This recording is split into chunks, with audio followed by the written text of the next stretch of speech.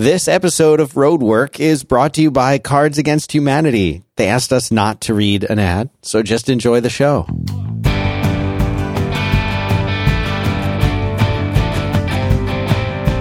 Hello.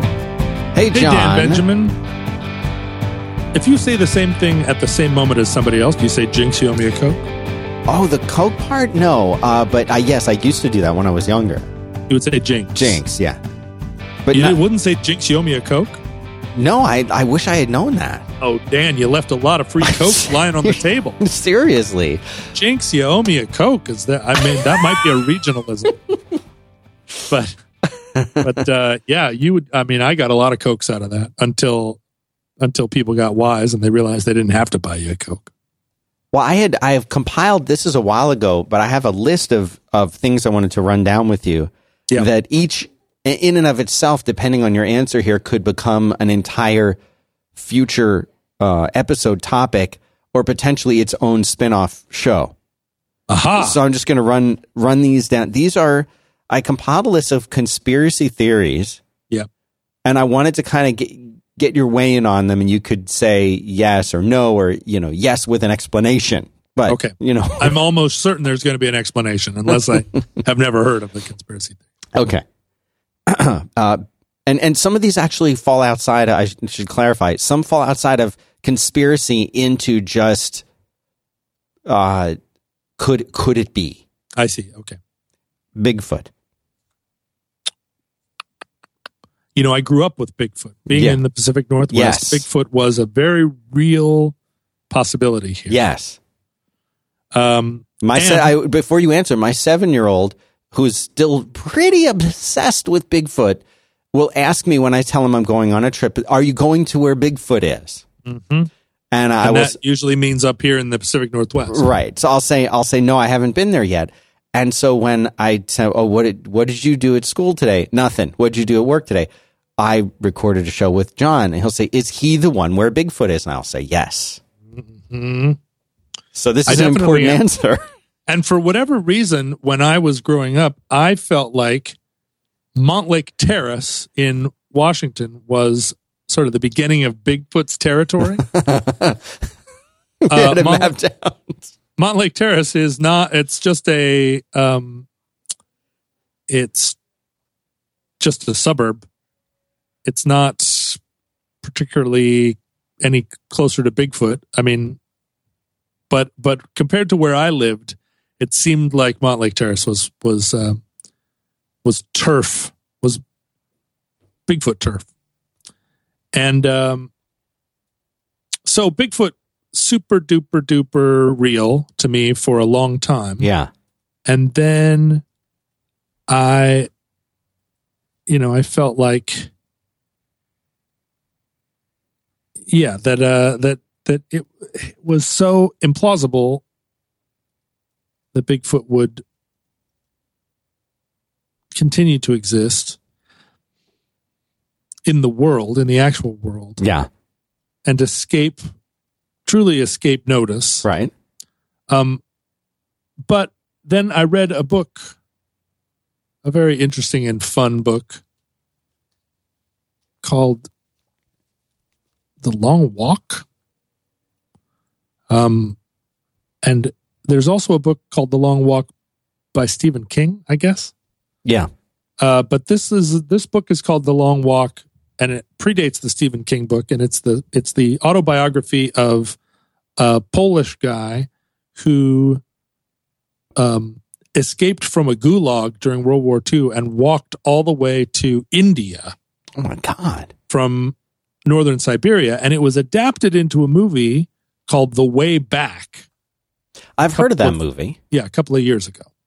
But the problem was that the climax of the book was that this Polish guy, and the few ragtag survivors of this long walk, which took them all the way across Siberia, all the way across Mongolia, all the way across the Gobi Desert, and all the way across the Himalayas. The climax of this book, and I hate to ruin this for everybody, but is that they see some Yetis high up in the Himalayas. And they just, they describe a whole experience. Now they are,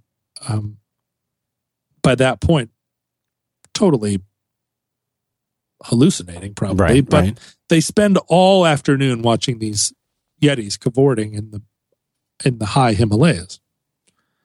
And, you're reading this book and you're very invested in the story, and it all seems completely plausible. And we know for the most part that it's true, unless he's just insane and has written an entire autobiography about a thing that didn't happen.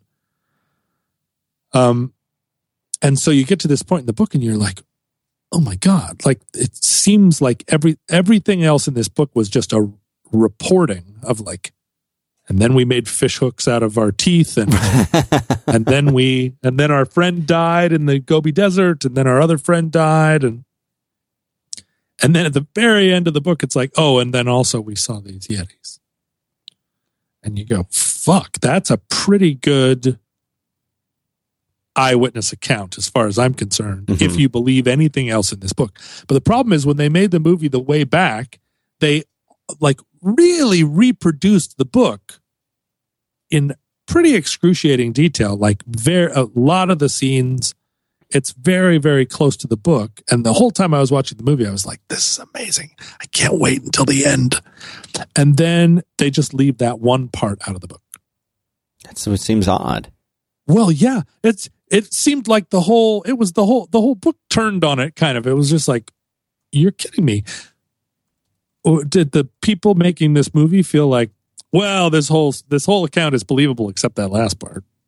Right. Like that would make the movie phenomenal. I mean, that's like putting a scene in a movie where it's just like the main character dies at the end. Like any one of those adventures, like Spectre. If James Bond had just died in it, that would be fantastic. Right. But no one ever does that. And here, these guys just whitewashed this experience. So anyway, do I think that there is Bigfoots? No. But do I believe that there are Bigfoots? Sure. So you think, okay, so yes, I'll put you down as a Y. Well, no. No. I think you put me down as a no, but then maybe there are some Yetis up in the Himalayas. Who knows? Okay. Loch Ness Monster. No, I think that they have done quite a bit of work searching for the Loch Ness Monster, and I've flown over Loch Ness, and the lake itself is perceivable. And I feel like that was another thing in the 70s that we just spent so much time thinking and talking about the Loch Ness Monster. So much so that people used a lot of money to build submarines and sonar and stuff to search this loch, and nobody ever found anything. The Bermuda Triangle is some kind of an apex for either extraterrestrial or incredible, magnetic forces, or some kind of unknown forces that is responsible in a supernatural or extraterrestrial way of taking the planes away. I feel like that is a very volatile region from a weather standpoint. And even that stuff where it's like, it was a perfectly clear day. It's just in that zone of weather anomaly. Enough. So a natural explainable explanation, but there is something there. Well, I feel like all that stuff where the flight of World War II fighter planes, just got lost out there. That's pretty weird. A bunch of Navy pilots, but then again, like every once in a while, an entire flight of Blue Angels or some flying troop will just fly themselves into a mountain because only the first guy is doing the steering. Yeah. And the rest of them are just following his wingtips. And so there's a pretty famous event where the Blue Angels or the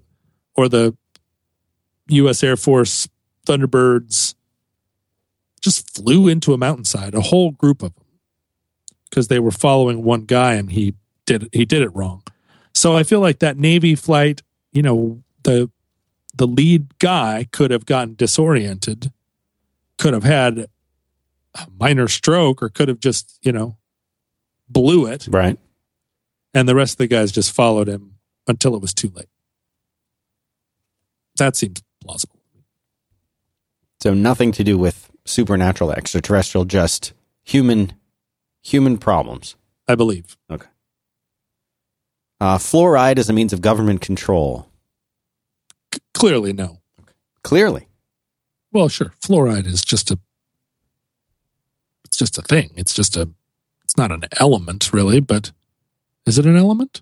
I mean, fluoride is a naturally occurring thing, and fluoridation of water, though. I don't see how no one has made the connection between ingesting fluoride and being under control or losing your autonomous action. Mm-hmm. So I don't see how that. I don't think that any case has been made. It just feels like chemtrails. It's something that people don't understand, and I think it is provable that fluoride in the water does control tooth decay, which is the explanation that is offered for it. Right. But I don't see how having extra fluoride in our water or in our mouths, in our tummies, makes us more susceptible. I am not currently under government control as far as I can tell. But that would be how they get you. Well, but I don't see how they would use that to get me. Okay. If they were putting saltpeter in the water. Yes. If they were putting radium in the water, that would seem to be like, really? You guys? Radium? But fluoride, it's just, I don't see the connection. Okay, put you down for no. Princess Diana's death was not an accident. Oh, you're talking about like a government conspiracy to eliminate her in order for the royal family to something. Yes. No, I think that Princess Diana's wreck was caused by a drunk chauffeur hauling ass through a pretty narrow tunnel and trying to either avoid or collide with paparazzi on motorcycles, which is the explanation offered. I mean, maybe something happened in that tunnel that we don't fully know because 3 of the principals are dead. So maybe one of those paparazzi did something really bad that they're never going to admit to.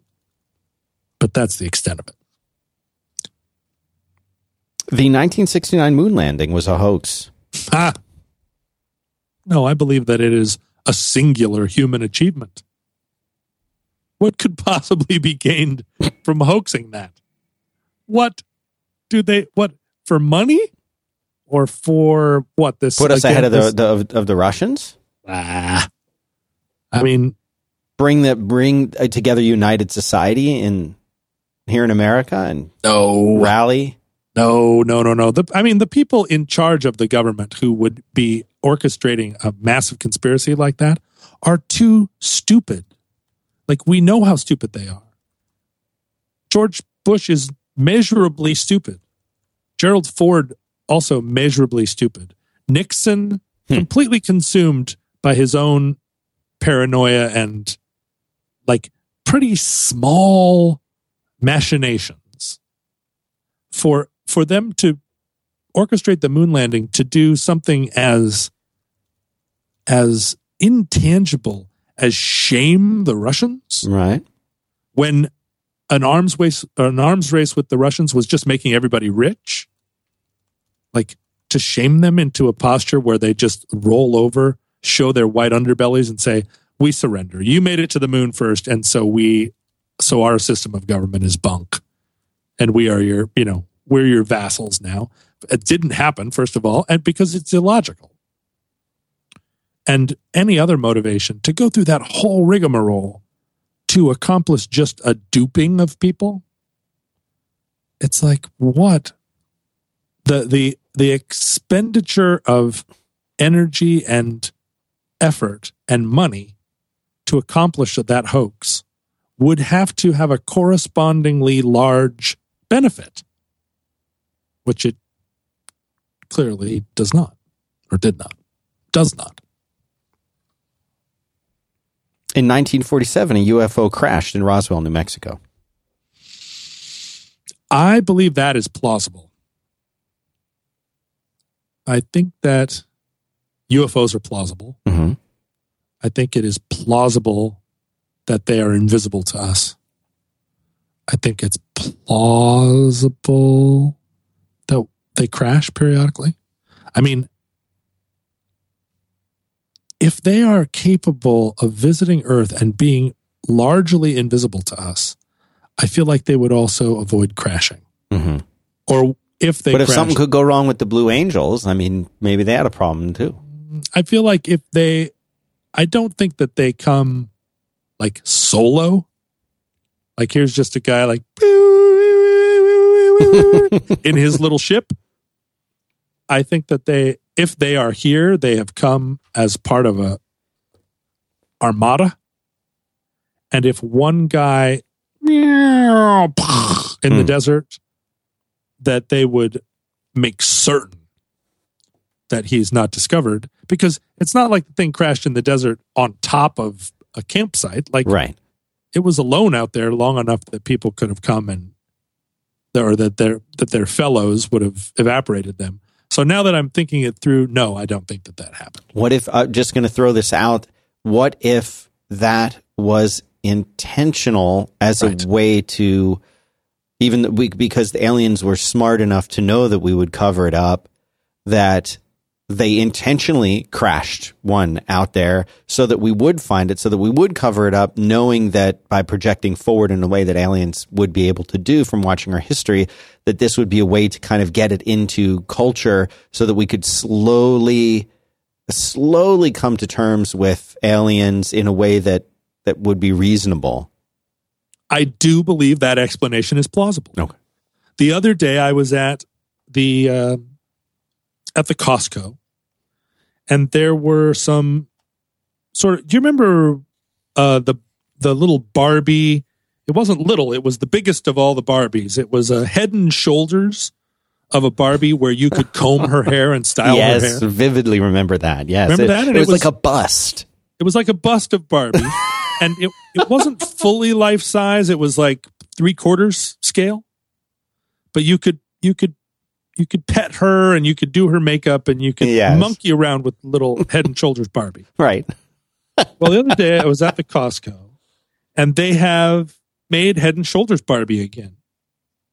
But in addition to Head and Shoulders Barbie, they've also made Head and Shoulders Elsa. Oh. From Frozen. Right. And when you see Elsa and Barbie, both sort of 3/4 human scale, sitting next to one another, you realize how exaggeratedly alien-like Elsa's features are. And it's kind of startling and scary, because you see Elsa by herself and you're like, yeah, that's some anime-looking, weird, creepy, contemporary animation. It's not clear why they're doing that, but there's so much, like those Bratz dolls. Do you remember those Bratz dolls? Yes. That were just like, hey, here's some dolls that are little sluts or whatever. Not to slut shame the Bratz dolls, but no. They were pretty gross. Yeah, I think they're still around. And they had big eyes and weird small chins. Right. But seeing this Elsa bust next to the Barbie bust, I was like, if the UFOs were intentionally doing this, right, and intentionally slowly introducing this notion, right, and part of that was like, no, children, these faces, which are sort of heart-shaped with pointy chins and giant eyes, these faces are normal. They are beautiful. Right. They're part of something we see every day. Yeah, come along. And I think more than letting us, I think if they crashed at Roswell intentionally, more than introducing the idea as part of a gradual process, it also is it's a perfect way to sort of gain a modicum of control, because now the government has a secret. And now UFOs can leverage that secret to a certain extent. Like you people have special knowledge. But again, it comes up against that problem of like, it would require so many people to be in on the secret that as soon as more than 5 people know a thing, it's very hard to keep it a secret. And if 500 or 1,500 or 5,000 Air Force employees and Area 51 people and presidents and so forth, all these people knew, it would just be so hard to maintain it. Yeah. So I just feel like the jury's out. I do imagine, I love to picture this, like, we're just gradually infiltrating your consciousness, and one day, and it's happening through Hollywood, and aliens were so scary in 50s and 60s movies, and again the 70s, right? The Project Blue Book television show, right? Ended every week with spooky spooks, and then Close Encounters of the Third Kind was sort of the first one where it was introduced the idea that aliens might be friendly, predisposed to help us. Not maybe the first time in science fiction, certainly that was explored, but like the first widespread mainstream friendly UFO. Although I guess the original sort of The Day the Earth Stood Still, there was some sense that was a friendly alien. It was just that the robot was programmed to protect him, and we fucked it up so bad with our army response to it that it became warlike. So maybe maybe friendly aliens have always been in the culture. The more I think about it, but in the 80s, suddenly they became cute, right? E.T. right? E.T. and Alf, like, these are cute UFOs, and now it's just like Elsa. She's so beautiful. Right. It's creepy. All right, keep going. Okay. Are you enjoying this segment, or? I guess, sure. I mean, I can stop. I could save some more for another time. How many of these do you have? Oh, I got a lot. Okay, well, let's save some for another episode. All right. And then, because we haven't gotten to viewer mail, we haven't gotten, I received a package in the mail that I haven't opened yet. Oh, we've got to do that. Let's do that. All right. So here, I got a little bag. The bag is from Canada. It's from Lindsay Nolan in Canada. Oh, my goodness. She or he, it's unclear. Lindsay is one of those names. She, he, or the transgender pronoun, which escapes me right now. I think you should say they. They, yeah. Oh, that's right. Lindsay, is from Whitehorse, Yukon Territories, which is an exciting place. I've been there several times, and I like it there very much. Whitehorse, strange place. And then inside the package, it says ball cap postcard. And I imagine that is some kind of customs thing where they had to declare what it is. But that's given us a little foreshadowing. Yeah, a little hint. Ball cap postcard. All right, here we go. It's a soft package from Canada. Yukon Territories, special area. Far north. Okay, here we go. Opening the bubble wrap package, and inside there is a postcard. It says, "Such great news about the coach," meaning the GMC RV. Yes. A suggestion that I drive it to Alaska and stop in Whitehorse. They're offering me free parking. Oh, wait a minute. With a caveat, free parking at the Walmart. Thanks. Oh, no. Or at hidden driveway at cabin at a Springs. I'm not going to specify.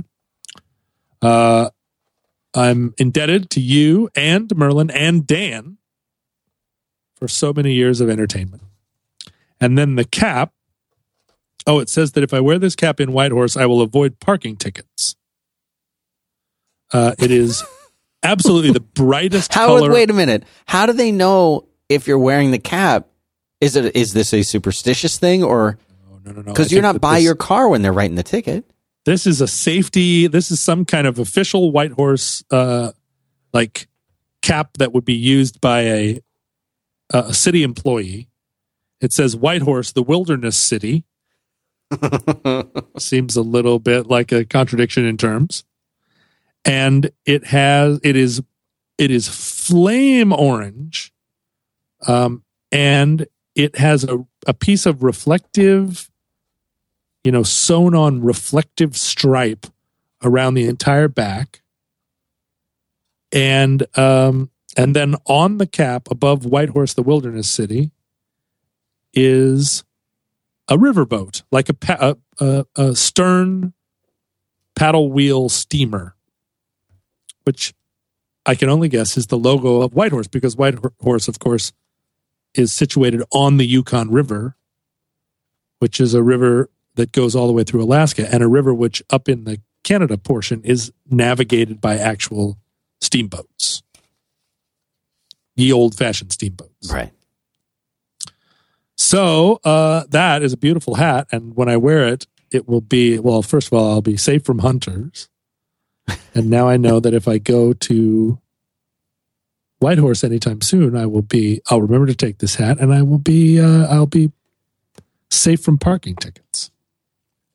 Is it, when you say hat, I'm assuming it's like a baseball cap style? Baseball cap. And does it have the mesh sort of in the back, or is it cloth all the way around? Is it structured? It's cloth all the way around. It has sort of a, because it's embroidered in the front, it's a little bit stiffer in the front. And then it has, I'm sorry to say, that modern sort of Velcro right back, yeah, which is not as good as the sort of dots. Do you like the dots, or do you like the leather belt loop? No, the leather belt loop is garbage too. No, I like the dots. I like the dots too. Velcro going to hold up though. Yeah, but I just anytime Velcro is on a garment, I just kind of feel like it's not good. But that's why you like the Filson so much, because they reject that. Yeah, they do. They reject that. And when ski coats went from having button or like snap wrist closures, or the best, of course, is like elastic wool sleeve ends. But like the Gore-Texy ones often just had a snap enclosure. But at a certain point, somewhere in the 90s, it switched over to Velcro, and I was just like, blah. No thanks. I don't know why that is. I think it's got to be cheaper. Much, much, much cheaper. And the workmanship, the difference between like heat gluing Velcro onto something versus working with a leather or making a snap that's going to attach into the fabric, it seems easier to just hot glue something on there. It's just easier to hot glue it.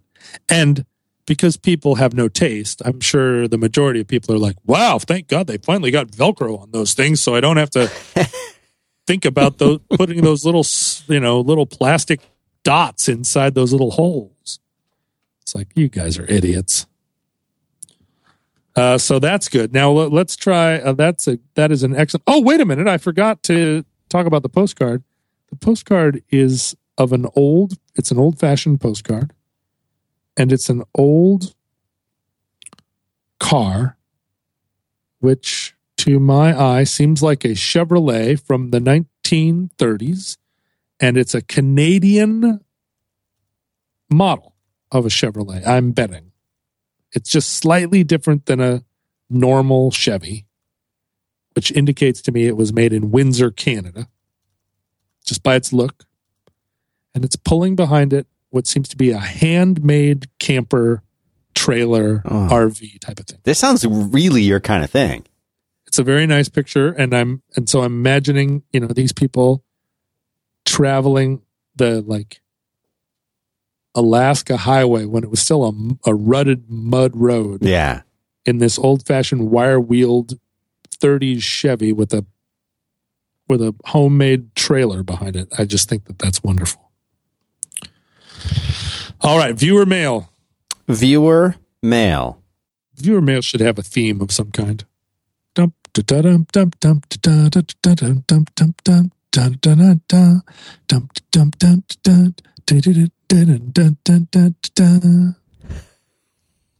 I love that. Beer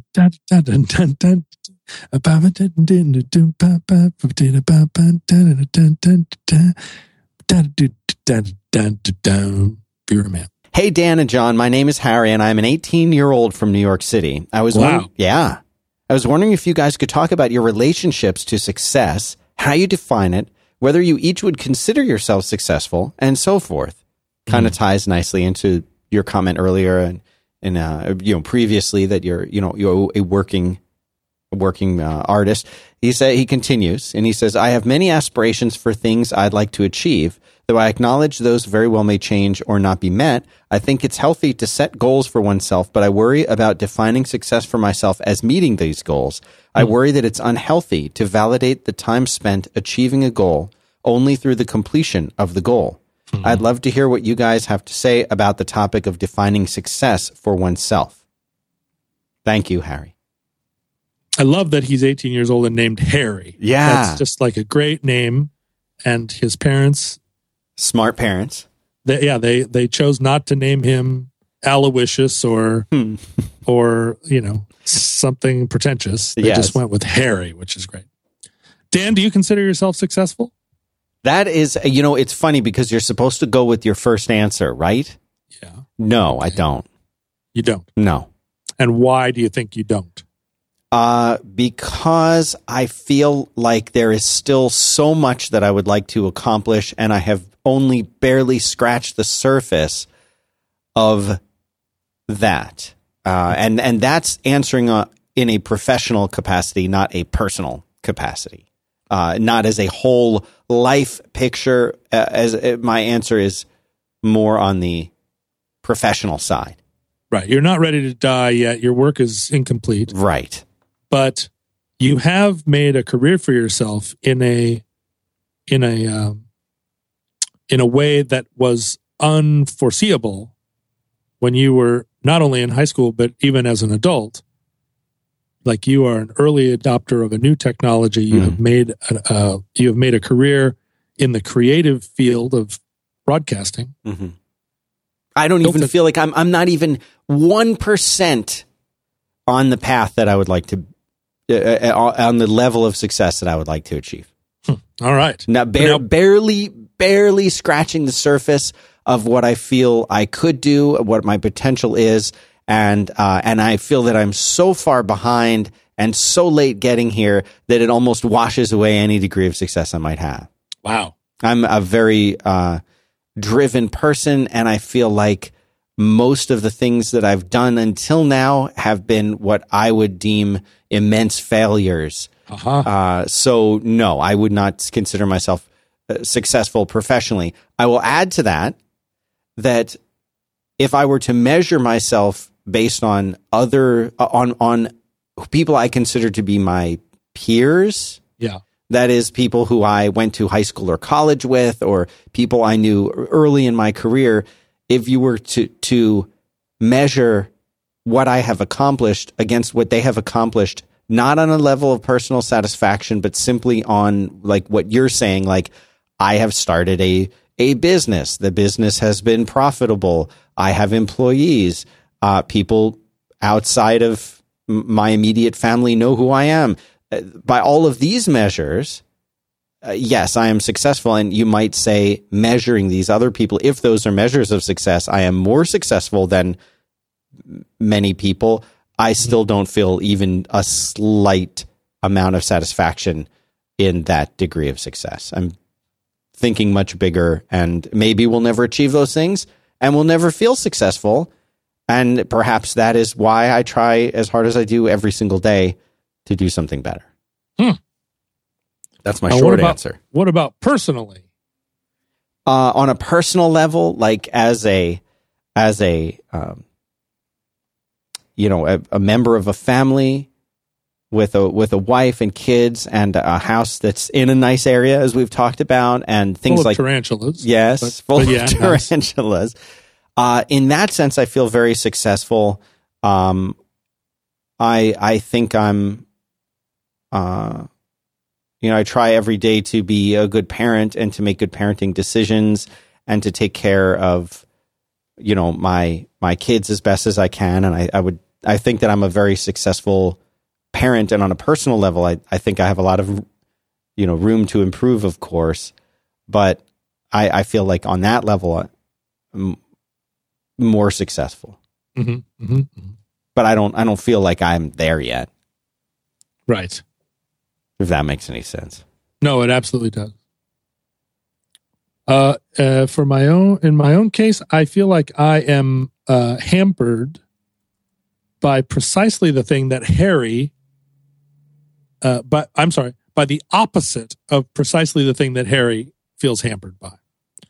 He feels hampered by the fact that he has set these meetable goals. Right. And he's worried that he's going to achieve those goals and then feel success. Like, should he be setting bigger goals? Is that what yeah. Right. That's what I think. That's what he's saying, or rather, like, not set goals and pursue, sort of as you're doing, pursue this thing, this unknowable, unattainable thing, and that would be more propulsive than setting goals and meeting them. But I feel like I am not. What was the word? Happy? Success. Success. I do not feel like a success because precisely that I do not have goals and have never had goals. Are goals bad? No. I think they're essential. I was raised, and particularly my father, but also in a different way, my mother, both felt like I was destined for greatness. And my dad actually probably used the word greatness, but he certainly instilled in me a sense that if I were to become a U.S. Senator, that would be simply fulfilling my potential. You would meet it and not exceed it. I would meet my potential at being a U.S. Senator. To become a legendary U.S. Senator would be, sort of like still within the realm of like, yeah, go for it.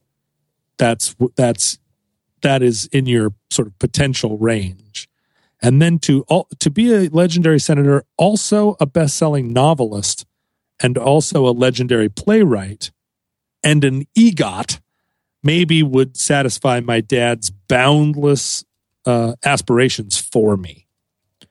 My mom was subtler, but still encouraged in me a sense that anything was possible.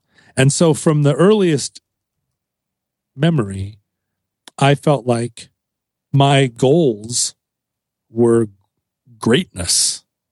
Right. And how do you fucking achieve greatness or even measure it? So I had no measurable goal. So no metric of success. I could not ever say I was a success here. If I got straight A's in school, it didn't feel like success. And if I got like D's in school, it kind of almost felt like more of a success just because it was like, in spite of my potential for greatness, I have spectacularly failed. And so the problem is now I'm in middle age, still without any concrete goals, maybe even afraid of goals, and still haunted by this feeling that only greatness is acceptable. And yet, obviously, like, what is greatness? And so I think that the idea of setting goals, meeting them, feeling a sense of achievement, and then setting new goals and meeting those and feeling that sense of satisfaction is precisely the way to feel like a success. My mom feels like a success. Right.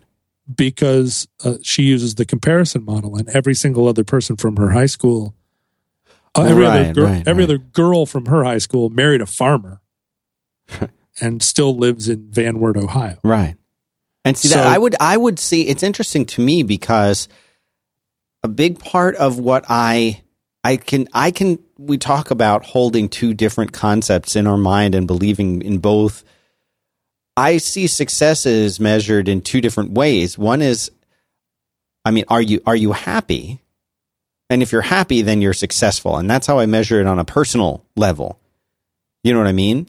Yeah. So like on a personal level, I'm successful because I'm happy in that space. On a professional level, I think it's much easier to sort of set goals, in many cases, financial goals, or, if you're able to do that comparison model, I think the comparison model might work.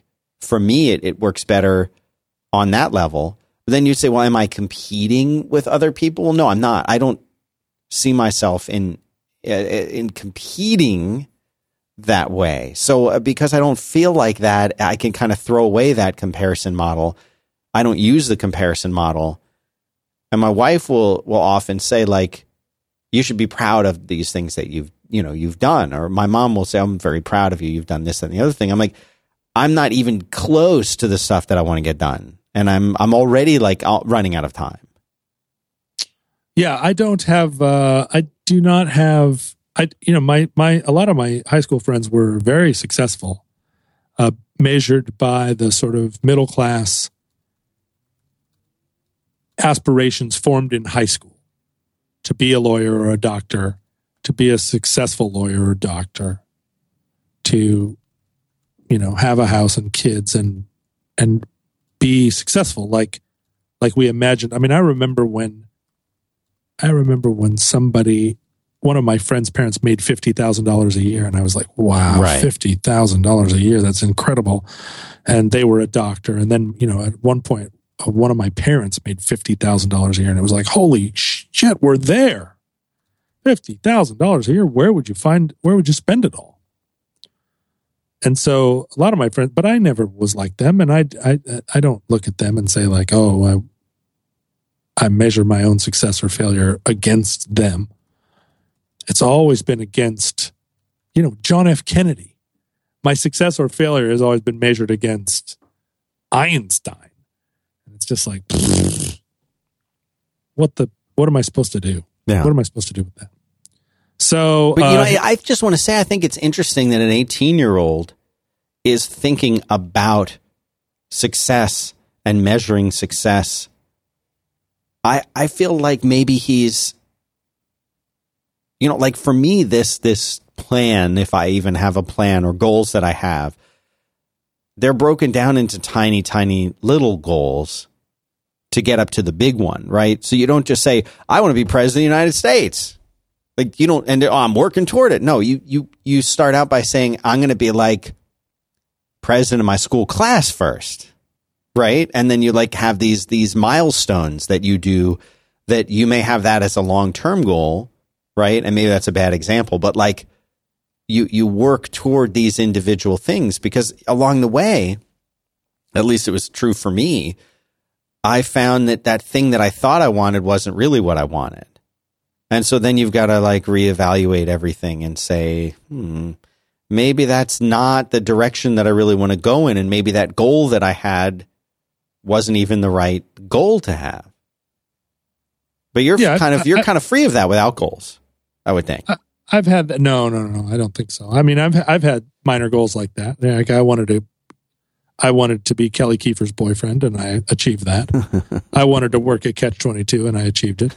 I wanted to have a band that was at the top. I didn't even know that I had this goal until I achieved it. I wanted to be a number one on the local Seattle charts. And I achieved it and was there for weeks and weeks. And I was like, wow, it doesn't get any better than this. But then, you open up that door and you're like, oh, it definitely gets better than this. The number one on the Seattle charts. That's you can't even get arrested in Boise, Idaho, being number one on the Seattle charts, let alone be like popular. So, but those were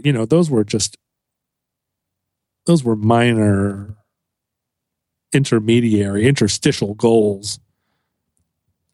People congratulate. I haven't had a drink or any drugs in 20 years, and people congratulate me for it. Like, congratulations. I'm like, I guess.